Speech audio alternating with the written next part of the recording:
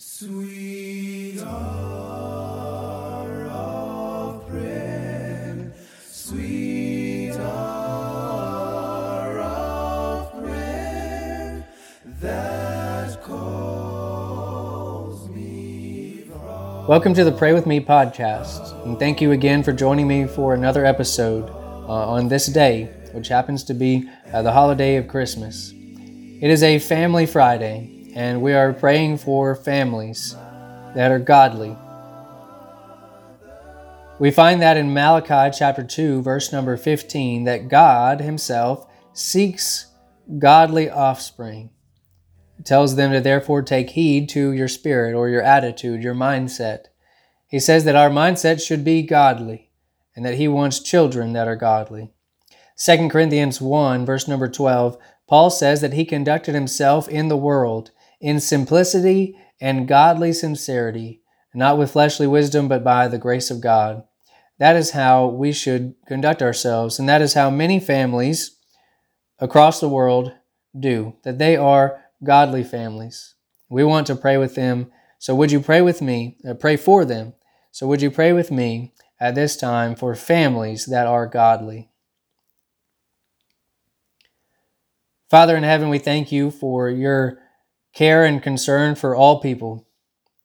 We thank you for every family that is on this earth and that has ever lived, and we especially thank you for godly families, the ones in the past that we have record of and the ones that we know today, as well as the ones in the future that we might help to produce. Father, we thank you for these godly families who follow your word so close, that they are not adding to or taking away from it, that they are faithfully attending as many worship services and events as possible, that they are teaching their children to know you and your word and prioritize it above that of their secular education, which is necessary but not above the education of the Bible.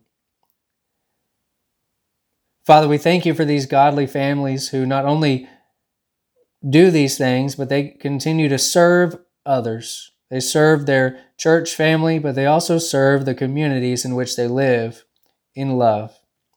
Father, we pray that these godly families would continue to look to your word in all aspects of life, that they would be the Christian examples they need to be in their communities, wherever they go, at sports events, in their workplace, at schools, and that they would seek to help the church and their community grow and be an evangelistically minded people, that they would be increasing in the knowledge of you and your word and continuing to teach their children how to do the same, that they would depend on you and trust in you, that they would help other families who are not as focused, and that they would help them to change their priorities and put you first in all things. Because we know that it will profit us nothing if our families gain the whole world but lose their souls. Mark 8, verse 36. Father, we pray that we would all have and seek to have godly families. We pray that everyone would look to godly families and that you would get the glory for those things. We pray that these godly families would continue to pray, that they would pray more, and that we would all pray more in general. It's in Jesus' name and by His authority that we pray. Amen.